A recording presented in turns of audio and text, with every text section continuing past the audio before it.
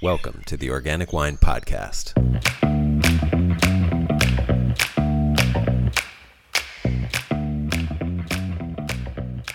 Hello, this is Adam Huss coming to you from Los Angeles, California. Thanks so much for listening.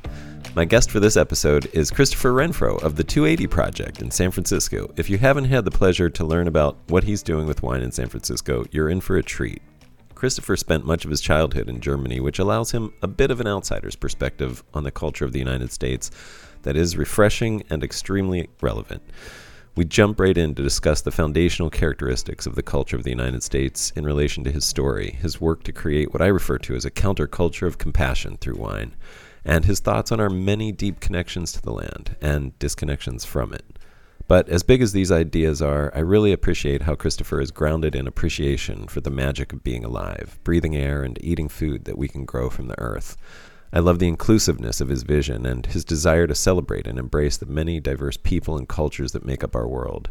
This excitement for the contribution that each different being can contribute to our lives is what I think of as the soul of biodiversity and a key to the shift of perspective needed to heal our culture and our climate.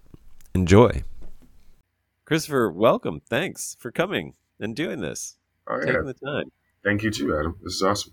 Hey, I've been wanting to talk to you for a while, and maybe the way in is to start with a big question just to get you rolling. So I think you know a little bit about what I'm doing, but we have like a little vineyard here in South Central Los Angeles that we call Crenshaw Crew that, you know, is our sort of estate vineyard for our winery, quote unquote, estate. And we just planted our backyard. Like we had 15 vines in the front yard, and then we just planted like 23 vines in the backyard. And to do that, I wanted to make it more of a community involvement thing. So I invited, you know, our friends and neighbors from the community, and then, you know, a bunch of people from the LA wine scene, winemakers, you know, everybody I knew who was making wine here in Los Angeles, and people who sell wine and distribute wine. Because, you know, and I say all that because the reason we did this, and it turned out it was wonderful. People were coming, they were spreading cover crop seeds. We called it a pagan christening and groundbreaking for the backyard vineyard. And it was fantastic. Like it was exceeded my hopes and dreams. And, you know, people had a blast. And, you know, I was sharing wines that I'd made from the yard, from our apples, from our grapes, and then food that was made from the yard, from our chickens, you know, made some quiches and things like that. Man. And so it was just, like the best part about it was I started realizing, yeah, we're throwing cover crop seeds. We're preparing the ground for all these connections that we want in the soil, and soil biology is all about these connections that we are now learning are there in the microbiome in the soil. And then I realized, you know, there's this ecosystem that extends far beyond the bounds of our yard and includes these human cultures and the diversity of these people that are coming and connecting with each other. And that was a big part of what we wanted. And so what I've become convinced of, sorry for this huge preamble to lead to this question, but I've realized that if our context is biodiversity, then our cultural diversity is a part of that. Like the ecosystem of where we grow these things that we want to ferment is much larger than just the bounds of that vineyard or that property where they're growing or even that region, but they extend to like our Western culture. And to a certain extent, the crisis that we're in climate-wise is really a reflection of our cultural crisis and the dominant culture that we've lived in for the last 100 years or more, that has led to the devastation of our environment. And we won't get out of that until we have a major cultural shift. And I see a lot of what you're doing as trying to make that cultural shift happen. I wonder if you could just talk about that and, you know, just expand, you know, talk about your own experience in that sense. Yeah, no, totally. Okay, so jumping right in. It's cool to be starting off with that question because I mean I think that does talk about my story and how this all got started. But it's funny. It's like I think going back to being a kid, like I always knew that I always loved being outside. I always loved playing with like animals that I'd find in the wild. I always loved like flipping rocks over. I grew up as a black kid living in Germany for a very large part of my life. So it was always easy for me to be able to like be able to be around other cultures and people that I didn't necessarily 100% understand. But it showed me from a very early age that the differences between people are kind of like these man-made things that, you know, a kid and another kid that don't speak the same language can still play games. They can still play in the same forest. They can still swim in the same waters, all that kind of stuff, eat the same foods, appreciate each other. And, my first memories were of going to Germany and like playing in hostels, but the hostels had farms attached to them. So when I smell like the smell of like Brett now, it reminds me of like the hostels that I would go to in Germany and the barnyards. And, and it was really interesting. It was like a cool feeling to like start off playing with kids of other cultures, being in like military family stuff. So all kinds of mixed kids, white kids, black kids, Latin kids, just from all over the world. And like knowing that they were from all over the world and that they lived on either army bases. My family, we lived off the army base. So we lived in a German village, which was amazing. So I literally was like the one black kid running around everywhere, just doing my own thing, getting lost in forests. And so, yeah, when it comes back to now and being in this industry of wine and restaurants, hospitality, it goes so deep. And it's like this thing that I feel like the universe put me here and I was made for it because all of my family is from Louisiana. All of my family is from Virginia. And I start thinking about like slave ancestors, all this stuff where I'm like, man, like I have part of my ancestry I know is from Benin, Togo, like Nigeria, Ghana. So like thinking about like, the documentary High on the Hog and like rice and just agriculture in West Africa. But my father, I never met until I was 27 years old. I'm 38 years old now. So I've had like an 11-year relationship with my father, which means I missed out on this whole part of my like history on that side too. And I come to find that my father's side is the one that's from Virginia. But on my grandparents' side of Louisiana, the slave relatives, Isaac Taylor and Anna Brutus, were originally purchased in Virginia also. So both sides of my family started in Virginia somehow. When Isaac Taylor and Anna Brutus were freed, they moved to Louisiana. So it's always been something that my grandparents have talked about. We've got this land, or there's this land. And I always asked as a kid, because I was always interested, being like, I know that white families have farms, and do they have like cabins and stuff. And I was like, do we have any land? And like I would ask as a kid, and they'd be like, oh yeah, we got like some acreage out there, but nobody wants to use it or do anything with it. And coming like all the way back around, man, like living in this urban environment, struggling to try and get land, to try and be connected with agriculture, to be trying to get young black youth and people of color to be back into caring for the land, growing food on the land, eating this food. I come to find out that my father from Virginia was a sharecropper in this lifetime. Like my father used to pick cotton and tobacco. And my family in Louisiana actually holds, I think like 6 or 7 acres on a bayou that has shrimp, that has crabs, that has deer, hogs, gators probably, and like probably oysters at some time. And like no one's using it. And like talking to my grandmother about it, talking to my mother about it, my mom told me like the most beautiful story about when she was little, and her and my uncle would go into this store, and it was on our family's land, this acreage in Louisiana, and it had like a corner store with gumballs and cookies and a glass jar, and it was like this thriving little tiny black bayou community. And now there's nothing there, and my grandma wants me to take over it with my cousin. And I think about that as like what I'm doing in California, and how can I be in 2 places at once but caring about the earth the same way? Like I'm like, wow, I do have this cool back to land like opportunity, but it doesn't really suit me right now because I have like this vision and this thing that I'm trying to accomplish for like not just black people, my people, but all people. Like I feel that to like reclaim human decency and to get people back together, we really have to do like what you said, like invite everyone to come together from all different walks of life with the hope that we can really show people that we want to do something for everyone, showing them that we care, that this planet is very special, that it's like a limited time offer if we don't take care of it well, you know? And it's like we don't want that part. We want to be able to like teach our kids to care for it, to understand the indigenous cultures that were here before that have maybe been wiped out or still here, but like struggling to hold on, like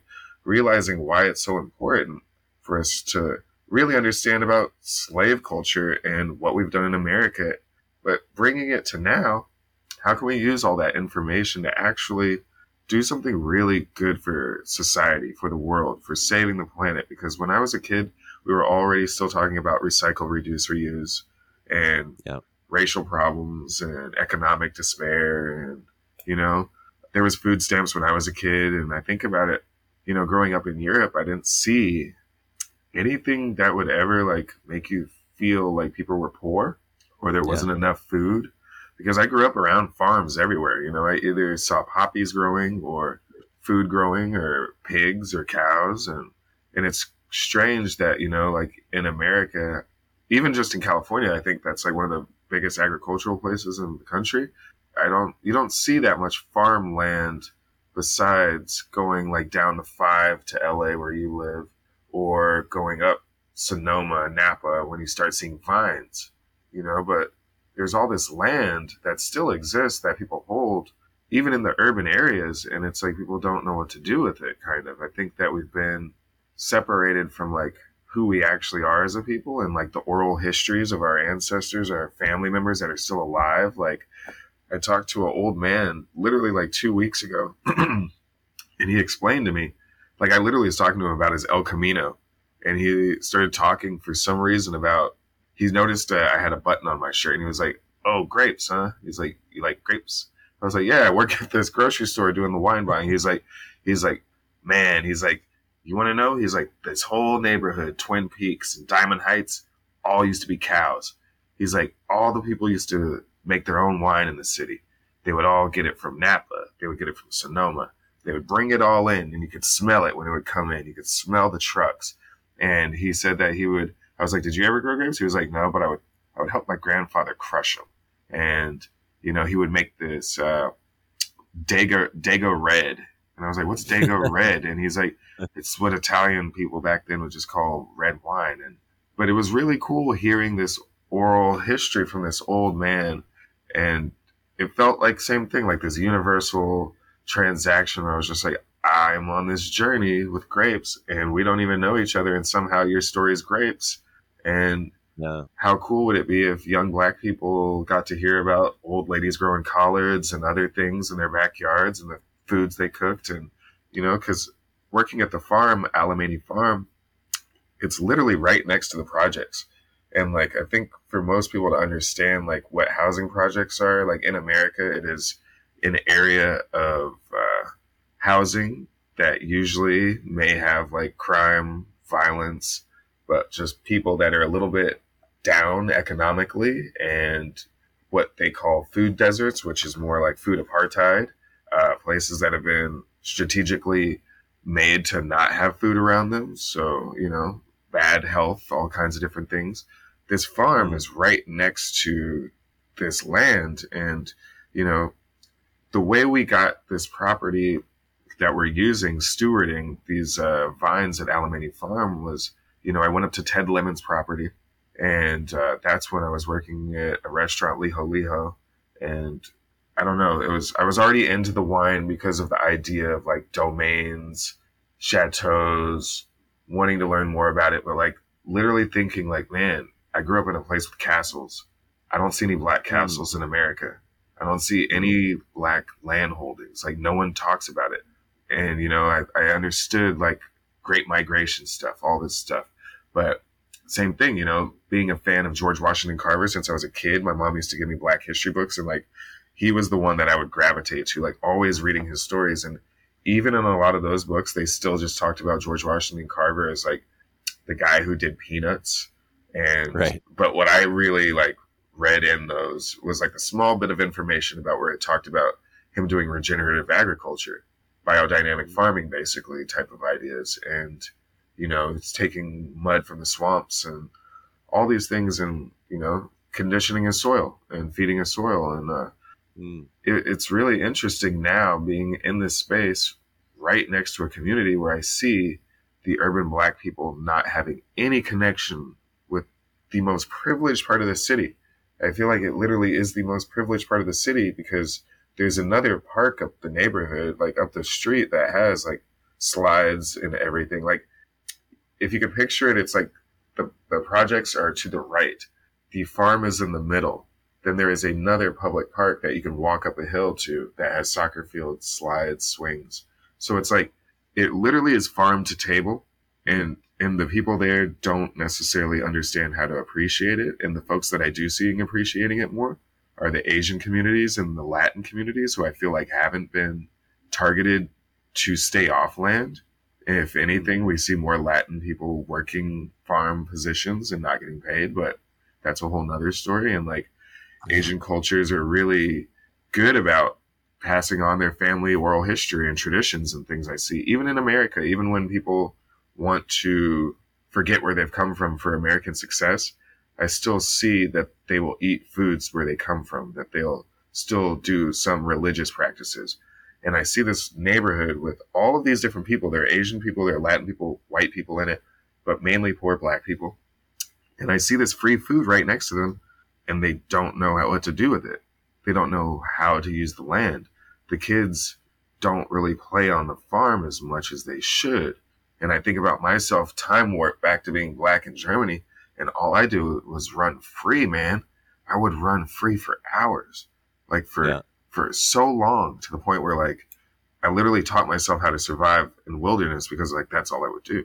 And you know, when I see this now, I'm just like, there's something so huge that's not being talked about, that's really not being handled in like a very sensitive way, that people have been purposely kind of like kept from something that they were brought to America to do. And instead, like now people look at them as like criminals or devious people or rappers or basketball or whatever it is. But it's like, what about all the stuff that we did in America that like helped create American foodways and just so much happiness and things like that? But I see this community where like once a month I make it a priority to feed this community for free, and it's all farm to table, you know? Like there's this thing called Outstanding in the Field that they do in the fine dining thing, and like I've done it a few times, and honestly like I thought it was fake as shit because it's like $200 tickets to go eat at a fancy white table in the middle of like a vineyard or someone's farm. And like, and when I saw it, man, it was like garbage. It was like these people literally are like using very minimal products off the farms that I saw. And then the people that were there, it was not diverse. It felt seriously close to plantation style stuff. And being a Black man in these settings, it was just so, everything that's happened, it just keeps hitting me like, wake up, dude, wake up. Like you have to do something about all this stuff. So I don't know, this small little plot of 65 vines coming to it. It's crazy that my father was a sharecropper. It's crazy that my like slave ancestors moved to Louisiana and bought land. That, to say this, like if a white young kid were to go back, or a white 38-year-old man were to go back to Louisiana and take that land over and turn it into a bed and breakfast with regenerative farming on it, with crab, with oysters, with shrimp, with the abundance of land, it would be something that would be in like a magazine. It'd be something that would be like Monocle magazine, being like, look at what has been done. Look at like, you know what I mean? Like, and I think about this, like how many people have that in them, but don't want to do it because they think farming's dirty or think land is dirty, or also just need to make money and live in a city. Yeah. You know, and that's where I'm at right now. It's like, I'm trying to make this all click, work, figure out how to actually do it to where I can make it something financially viable, but also try to like spread the message to everyone that maybe we can work together to try and like tell actual history, try and like share with everyone. I've been trying to talk to people about like doing this kind of like reparations for the people, like instead of like right now, reparations is something that a lot of people don't want to talk about, and they think that it's unfair, or like, why should I have to be part of this if I wasn't alive back then? But it's like, if we think about it in all honesty, like the story I'm even telling right now wouldn't be happening if it was all fair. If it was like an equal society, like I wouldn't have slave ancestors. I wouldn't be Yeah. talking about things like the Great Migration. I wouldn't be talking about projects. We'd be talking about housing. We'd just be talking about a neighborhood. So, when I think about all this, I'm just like, how do I wake people up and let them know that I'm not mad, that I'm not like upset. I'm just more like confused that like people can honestly walk through their lives without actually like feeling that they're not part of a problem. So when I think about Mm. this reparations thing, I think about the city has like stipends and people that figure out how to get money to do certain things to like I guess build communities back or like try and stop crime. And I think about like, well, why not creating a stipend that gives Black people the empowerment to do their own reparations? We're like, say, doing one nice thing a month, and people are like, well, volunteering should be about coming from your heart. And it's like, yeah, that's the same as like doing harvests and doing apprenticeships and internships without getting paid. That seems very privileged and it doesn't seem real. That's like Right. that doesn't make sense. That's why a lot of people haven't gone to Europe and gone and woofed or done anything like that. It's like not a lot of people have backup plans for where I'm from. So Yeah. it's I think about it as like how do we like let people know that maybe not everybody's in the same boat, and that if we pay people to do like kind acts, maybe that'll start them on the path of doing more things for their own communities. You know what I mean? Like driving an old lady to her doctor's appointment, fixing somebody a meal. Like I don't know, I just see that there's bigger ways that we can actually do all of this together. And so I mean, I think like with what's going on with the grapes is just a vehicle really for talking about like a lot of the sad things that are going on in our country, which is a really cool place.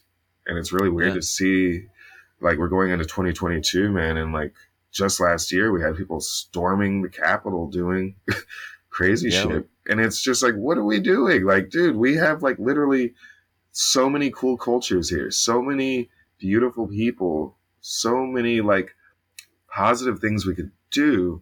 And there's so many kids just eating fast food junk, not knowing where mushrooms come from, not knowing how to actually eat off the land. And there's still people alive that understand how to do it perfectly. Yeah. So what is going on where we don't understand, like where wine is something that's like this thing that's so big and so cool, but so many people feel intimidated by it. And it's like, it's literally just fermented grape juice and it's in a vessel. And if you care for it right and keep it clean enough, you can come out with an amazing product and you can share it with your friends and impress them. And like terroir and all these things are like things that the universe gave us. And like land is like, this is special for everyone. And it's sad if people only certain types of people get to enjoy it. It's really cool when I get to have these moments with the kids on the farm and they get to put vines in the ground or they get to eat a meal that we make from the farm and they're happy and they feel welcomed and they feel this whole part of like just community. And I think that's really what all I'm trying to do is like educate people on like entrepreneurship, and community is the backbone to it. Yeah. I mean, it sounds. Well, first of all, I mean, there are so many things I want to ask you about now. Yeah, Like, sorry. have you read the book or heard of the book "The Half Has Never Been Told"?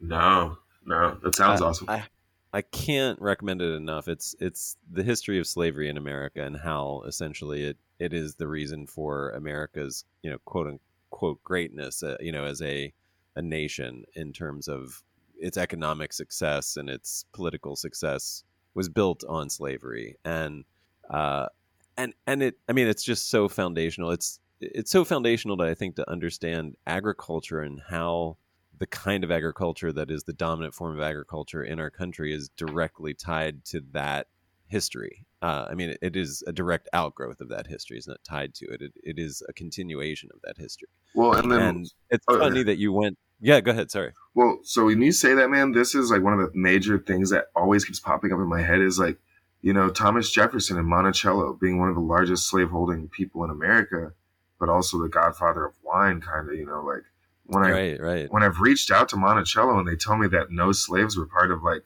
the grape growing or winemaking processes, that to me just doesn't seem feasible because he had like Really? 400 acres planted. And like, I'm really trying to figure that out. Like, I wish I could get When paid did right you reach now. out? Oh When did you man. reach out? Um, Recently? Probably a year and a half ago, I got to talk to like Pat, the master gardener, who gave me records of like what the slaves were growing food wise and stuff like that, like crop rotation and stuff. But literally, man, they told me that it was the Italian indentured servants. And I'm like, dude, Uh, 400 acres? 400 acres is a lot of land. And if you have black people already farming, doing everything else, right, I don't know right, about that. That seems kind of right, crazy. That seems like, right. how harvest looks to people that like for some of these fancy companies that pretend they don't have Latin workers picking like grapes or doing all the work, you know. Right, right. The H-1B visas or whatever. Yeah. Yeah, I hear you. Anyway, that book, I can't recommend it enough. It really just sort of blew my mind about American history in general. I mean, I don't think, I mean, it's, anyway, I can't recommend it enough, but I that, love that. it, it is not coincidental to me at all, having read that you, when I asked this question that got you started, went straight back to your ancestry and the slaves that are part of your lineage, because I think it absolutely, I mean, yeah, anyway, sorry, read the book. I recommend it to everybody who's an American, basically, or lives here. It's trying to That's understand awesome. America. I mean, it really leads into the politics that we're talking about. I mean, we are like on the eve of this attempted insurrection, and we're at a new year, and it is kind of a weird reflective moment in my life, and I feel in a lot of ways, similar to you in the things that I'm thinking about and trying to do with our project here in Los Angeles with our winery and with the wine, and how the wine is just a little, a window to these other opportunities, or a doorway to these other opportunities that are really much more foundational and important. I mean, it seems to me like a big part of what you're doing with the 280 project is to create a culture of compassion as a counterculture to this the dominant culture that is so individualistic in our that we live in here. And I mean, you're talking about how it's, just caring for people, like caring for the person who needs somebody to go get them groceries. There is something to that is, I mean, it's a through line in everything that it seems like you're doing, that compassion, that sense of just paying attention to and being aware of the needs of everyone in the community. And I mean everyone, not just, your immediate community, but like the wider community that makes up the world that is makes it possible for you to live. and Exactly. so I think it's a really beautiful thing. I guess one of the questions I have for you is, in this context, I mean, it seems like you have a pretty big vision for what you want to do, and I know you're on this path to make to make big things happen in one way or another. And I'd love you to go into detail about, any specifics of that vision that you have. But more than that, I think you might be a couple steps ahead of me and beginning to see how you might get some of that big work done, because I think that, to me personally, and I imagine for a lot of people, is one of the most daunting things about being wanting to see change but not knowing how to initiate it, because it's such big change that needs to happen, and we feel so powerless. We feel so, ineffectual or limited in our effect, that it's almost pointless to even begin something, because what we can do is so small. And I'm Well, wondering if you have any insight into how do we get walking down that path of making bigger change or affecting important bigger visions in the world. well, yeah, man. I think honestly, like you giving me this platform to be able to speak on, um, this is real. This is like awesome. This for me is like I think the way that a lot of it's gonna happen, and it's not just about talking and being listened to. It's like, I hope people really feel what I'm saying, and I hope that my friends understand it and they want to speak louder. And that just like people were doing on January 6th, we can do the same thing, but in a positive way. And that, I respect like Mimi Castile so much, and I respect like um, Ellen and a bunch of people that you've had, Steve Mathiasen. I think they're like people that are like really trying to help the world, no matter what their skin color is, and their focuses may all be different. But I think it's like that kind of idea that like we all have like a responsibility to make sure that this world is a better place for our kids in the future and everyone who's here, whether you have kids or not, but just, if, I don't know what everyone's religious things are or what they believe in, but like if the universe picked you out of all things to be on this planet, wouldn't you think that that means that you have some kind of special time or reason? And why would you want to destroy this place where you get to wake up and breathe air and drink water and feel sun on your skin and eat food that grows out of the ground? It's like, it's not that complicated of an idea. So like for me, I think what it is about trying to inspire people through showing them the work by creating this apprenticeship, making it a paid apprenticeship so it can get people in that can take time off from work but still get paid to learn a skill, a resource that connects them back to the land that can be used in so many different ways. And, I want it to be like this vertical integration where it literally is from the ground up of like what the wine industry is. And I actually was thinking about this, is like you on one of your last calls you were talking about what was it, contracts and like things like that not being personal. And I thought about yes. it, and I thought about it, and man, I feel contracts are super personal for me because I love that. All right. yeah, well, Yeah. I thought about it because I was like, in the Black community, we have like redlining, we have all these things that have been done that are contractual, that aren't just like trustworthy things. When you think about how many Black people have had their land stolen because they signed a piece of paper or did something wrong, it's not just negotiation. It is like life or death situation sometimes. And I feel like I'm in a life or death situation, even with it just being about grapes, because I'm like, I wake up not with stress, but with like this feeling of like, man, I just got to keep hitting these certain spots and marks to make sure that I can actually tell this message far enough for people to want to carry it with them also. That we should all be helping each other out, that we should all be letting each other use their winemaking equipment, that we should really be figuring out plots of land in the corner of someone's acreage to just let someone else use. And those contracts should be fair and honest. Like I was in a racial lawsuit for probably like 10 years ago, and it still affects me to this day. And the part that F's me up the most about it is the contracts. My lawyers screwed me over and stole from me. Like they were supposed to help me receive money for being called, the N-word by my boss in a horrible way multiple times. And then they ended up stealing like almost $200,000 from me. And yeah, anybody can go search this online. Like I'm still trying to figure out how to get that money back, because then I'll buy land and I'll do all the shit that I'm talking about. And it's crazy. It's like, telling these stories, people don't believe you, but it's like, dude, when you go through some of this hard stuff, when you're really trying to figure out how to like make the world a better place, and some people can literally work remote or chill or do whatever, like, nah, man, I feel like I'm in the trenches, as they would say. Like, I feel like I'm really trying to use my time on this earth to like start shit and make it good for people. And if people don't like it, I can't see anything wrong in what I'm doing. I'm not being racist or being reverse racist or anything. Like, I'm trying to repair some of the stuff that we know is actually bad and making it fair so other people can feel good again, and that's all it is. Yeah. So, like that reparations idea is one idea. The 280 idea of connecting with people like Steve Mathiasen, with Beth Forrestrell at UC Davis, creating these connections, these partnerships.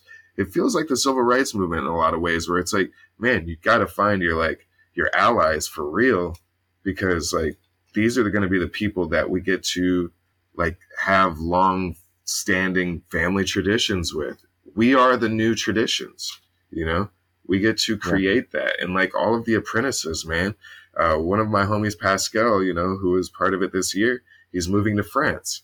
And, we had like a really heart to heart conversation. And Pascal's like, anytime you need to come out here, your family's welcome. And it's like that, you know what I mean? It's like being able to have love for people that then they want to give love back. And it's not just about resources or money or anything like that. It's about how do we actually take care of each other?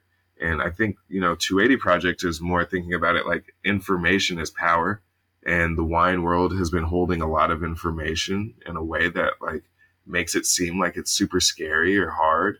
And I just want to uncrack that, because for me, it's about getting to financial literacy. It's about getting to the contracts of land and how it works. And I just ask anybody that's in a position of power to like give some of that away and like help other people get there. You know what I mean? There are people that have so much land, so many vines, and they don't do anything with them. They like, some people have it for ornamental reasons, and it's like baby pet projects. But I know like personally a ton of people that want to actually be in farming while still living in the city and figure out how to make it work, and I think that's beautiful. And I think that like what Mimi was talking about, is like having to make those personal choices is like, am I doing it for winemaking reasons, or am I going to try and save the planet for my kids? Or am I like, it's like, it's crazy that we're in a position where we have to even choose that.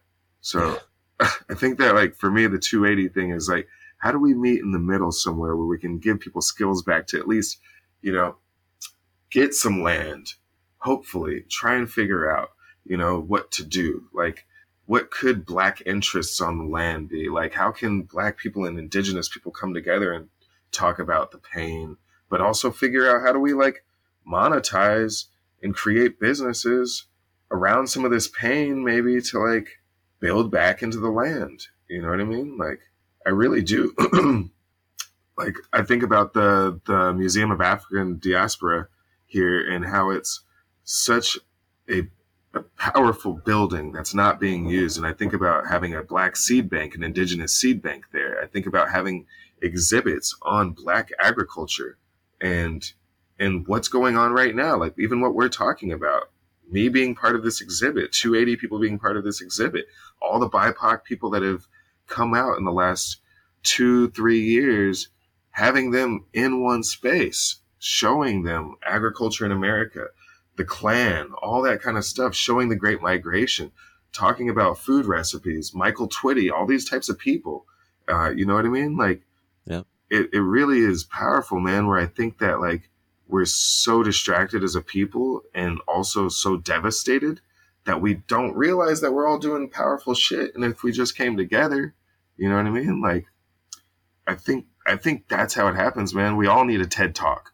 Like, a lot of these young Black people that have trauma, that are like very educated and very thoughtful, like, imagine what would happen if they got to tell their true stories on stage, and if they got to have more platforms like this to actually like speak, because yeah, it's powerful, man. When you get to like tell people your story, because you don't really do this at wine bars a lot of the time, Yeah. People they'll ask me at wine bars, and it's like, do you have time to really sit and talk? Right. I have 30 seconds. Go. Yeah, exactly. Well, hey, I want to say thank you for being a contradictory voice to my opinion expressed on the other episode. I appreciate that. I was just listening. Yeah, no, but I enjoy your perspective. I mean, I think it's really important to hear your perspective on that. I think it's absolutely vital to balance what I said, for sure. And also, I mean, a lot of what you said, there's this through line, and I wonder why it's so important. Why do you think it's so important to reconnect to the land? Like, what is that connection to the land that's so important? Well, I mean, if we're gonna be honest, everybody came from the land at some point. All of our families probably have stories of farming or food. You know what I mean? Like, and me specifically, I really want to pay like some honor to my family that probably went through really horrible things, and they don't talk about them. They won't talk about them. my father didn't tell me he was a sharecropper. It's his white girlfriend that told me. And she told me like in secrecy. She was like, yo, you know, your dad was a sharecropper when he was like up to like 18 years old and joined the military. He would use an outhouse and go pick someone's cotton. And that's why he works so hard. My dad is like a nurse, owns a giant house in Antioch, has like 5 cars. It's crazy. But like he grows cannabis and he's got a green thumb, and he grows food and he has a green thumb, but he won't talk about his sharecropping days and he won't talk about the land. But when I talk to him about the land and grapes and everything, man, I see that sparkle in his eyes. Yeah. And it's cool. And it's like, actually, like, it's the kind of shit I really want to do in life. I want to have friends that have land, that care for it as stewards, that just don't think about owning it like as forever investments and things like that. You know what I mean? We have to be able to think about it in different ways. And like, I'm trying to figure that out. You know what I mean? Like, how do we do co-op stuff? How do we change the way that real estate works? And, you know, because it's sad to think that there's still indigenous people here that probably feel really like upset about people coming in and just wiping them out and forgetting who they are. And like their cultural foodways have been stopped because of us coming in, building roads, covering up rivers, doing all these different things. And that's not American history. That's like not good history, you know? So for me, I really feel like the land is something for everyone. And it's not just like white people going out and foraging mushrooms and like picking botanicals and stuff. It's like all of us should be able to do that, man. Yeah. Like slaves had to do that at one time when they ran away. You know what I mean? Like they had to like go eat off the land. And I think about this, Adam. I think about like what was the first day of being freed from like Emancipation Proclamation? Like what was that like? Where did those black people go when they were like booted off their plantations? Because it wasn't like a nice, all right, see you later. Like that was cool working together. You know, like Right. Where did they go that first night? What did they eat? Who did they rely on? Who are the white people that were like, yeah, you can all come into my house, but be quiet because I don't want them to know that I'm taking care of you. This is dangerous. You know what I mean? And that's still going on now. You know what I mean? That's why I want us to get back to the land, because I feel like we need peaceful settings and safe spaces for us all to come back to and eat good food and understand how to take care of animals, understand how to take care of the soil, understand how to take care of the waterways, you know what I mean? And be proud of it. And like, how cool would it be if we were in competition about how badass our land was rather than like how cool our car was? You know what I mean? Being like, nah, dude, I have the dopest land. Y'all are coming out here and we're going to kick it and you're welcome all the time. But I guarantee I have tighter land than you do. Make farming competitive. Right. Yes. And make it positive. Make it something right. Real. Make it something cool. 4-H for adults, man. I mean, there might be something to that, honestly. There is like, I read a great book called Reality is Broken, and it's written by a game designer. And you know, her whole, you know, one of her perspectives is a game designer is going to win the Nobel Prize at some point in the near future because the engineering of game design is so important to the way the human psyche works and what motivates us to actually get big work done. And there may be something to that, like making, you know, I don't know, like turning regenerative farming into some kind of that could be the crossover that leads to the Nobel Prize that you were talking about. It's that reparations thing, man. You have to sometimes maybe incentivize people, you know, to do better things. And like, I don't know, not everybody wants to hear that, but like, we know that we work as humans by receiving little gifts and little coupons and stuff and things like that. So that's right. That's right. Can I make one other like a little statement about like, so we were talking about like ideas and things that I have, like there's this company Matterport out there that I've been trying to like connect with, you know, like, so 3D technology company that does 3D mapping. Facebook owns them now, but like I reached out and it started getting into talks, and then like their VP of technology just went cold. So it's like either you stole my ideas or something. But what I'm trying to do, man, is like I want to receive one of these 3D cameras from them, so when I'm out in these vineyards, I can start mapping all of the vineyards. And I think, you know, what Carlos Mondavi or he's doing with like a Monarch tractor, I think we could do the same thing similar with that kind of technology, with the LiDAR technology. But I think about going in these fields and being able to map all of the vineyards in California. And that's what I told him. I was like, I want to start in California and be able to map these, because this is something that UC Davis can use.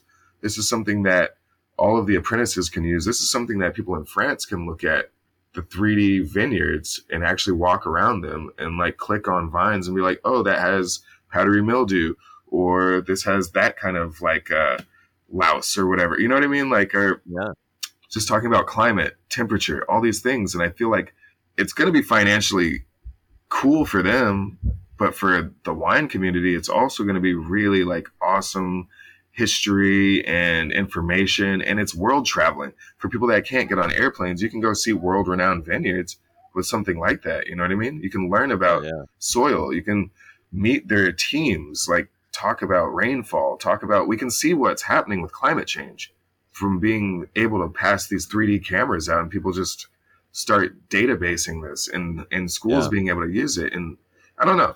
So I think about stuff like that, man. Like, I really want to get into some of these bigger companies to do better things for the earth by using technology that's used for just doing dance videos and shit, stuff like that, you know, TikTok and all that kind of stuff. And like, so, but I shout out to my partner, Janaea, also for helping me make everything happen. She watches our kids and super busy all the time too. Well, I mean, you brought up social media. I mean, living in that area, do you have any feelings about using social media? I mean, yeah. Actually, I was on a phone call the other day with Matt Neese and my friend Maria, and like, you know, she was telling me like, yo, dude, you got to think about these approaches of like how we're going to release this wine and stuff like that. We're about to put out a collaborative wine from the land that we farm at Filoli, this beautiful hybrid garden. And Matt's been so generous to help me with this and bottle it. And so we're going to work on it together, and he's going to do proceeds to 280. And I don't know. In the conversation, I literally was like, I think for me, using social media is like, I'm going to make a post about it, and I'm going to ask people to share the post. And that's about it. Cause I'm not an influencer, and I know that I can be more on Instagram and like doing all that stuff, but like that takes me away from actually being engaged in wherever I'm at and doing. But I love videography and I love photography. It's just not, they don't always line up together when you're actually trying to be in the moment. Yeah. So yeah, I don't know. I'm also, I'm not bad at writing. I don't like writing in social media form. Like, I don't like posts. I don't like writing posts. You know, it's like, I love stories. I like visual storytelling more than I like words. And I like this kind of storytelling. You know, podcasts are like my favorite, photos and podcasts. So yeah, if social media could figure out how to like put your whole episodes behind a picture, I'd probably stare at that picture for a long time.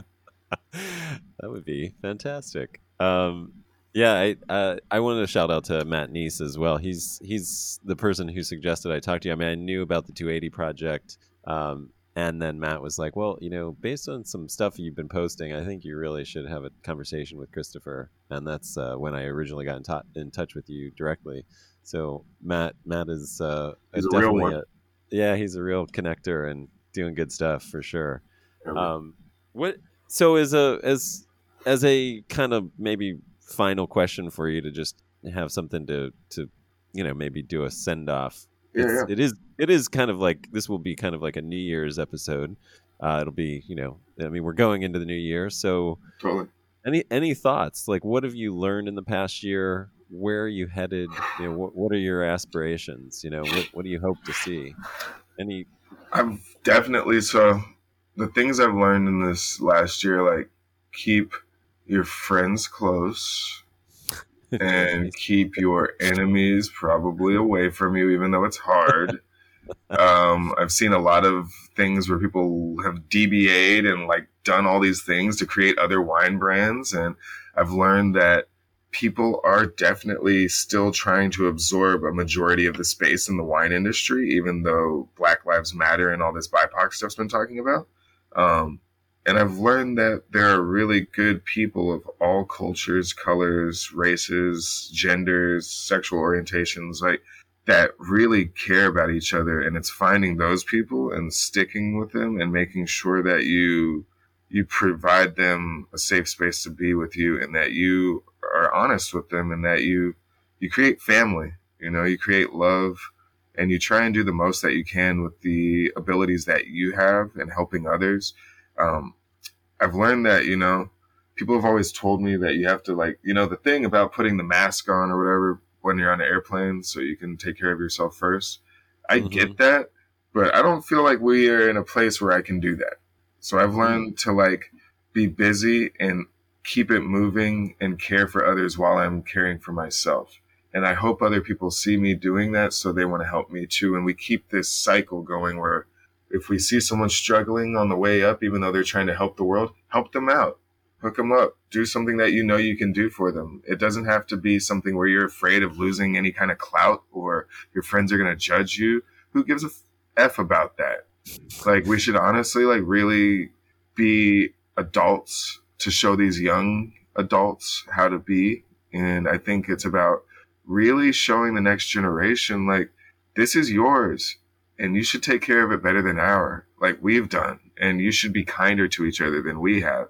And you should, like, take over, like, the political government in other ways than just fighting and being mad. Like, be smart. Use your voices, use your minds, use the land. It's your land. This is other people's land. This is people who were here before that still exist. Find them, find their stories, take care of them, make sure they're not forgotten. Like, do research on history, learn about other cultures besides yourself. It's like a beautiful feeling when you start understanding that you live in a melting pot, and your melting pot can be as delicious as you want it to be, as many ingredients as you add to it. That's people. That's, like, other things, you know what I mean? Like, try not to stay in bubbles.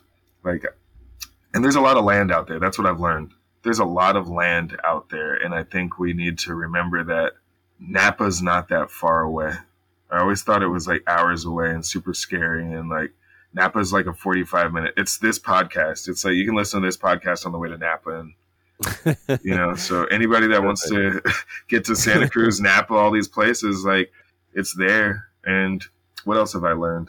I've learned that, like, being a center of community and offering space to people is one of the best feelings in the world. I've learned so much from everyone that's been around me, and selfishly, I can't wait to do it more. I just love learning from everyone and, like, getting to know everyone. And yeah, hopefully down the line, we'll all want to be doing it. Yeah, I love that. Are there resources that people can go to find more about what you're working on? 280 Project, or I think you could DM me right now. And then, like I said, we're getting a website built, and yeah, I mean, trying to put it all together, So Rita Manzana's a project manager. So we're just trying to figure out how do we, I think once that website's built, that'll be a good place. But yeah, you can hit me on Instagram anytime, or, and that's, I don't want my email. Is it? Yeah, that's fine. Is it the 280 Project? Yeah, the 280 Project, all spelled out in words. And, right. Yeah, so you know what I mean? If anybody has any land or wine making equipment, or if you're ever trying to help some people start a winery, or, just help them out financially, I'm trying to continue this program forever so we can make it an abroad program, so I can send BIPAC people, queer, trans folks to, like, Europe, Asia, all over. Everywhere there's grapes, I feel like we should be learning and being able to understand that culture's way of farming. And how can we bring that back? How can we understand regenerative agriculture in other people's lives? How do we all learn from each other? So, yeah, if you know somebody at Matterport too, tell them to hit me. All right. Well, thank you so much, Chris. I appreciate it. It's been great talking with you and getting to know you a little bit better. I appreciate it. Oh, man, no, I appreciate you, Adam. Thank you so much, man.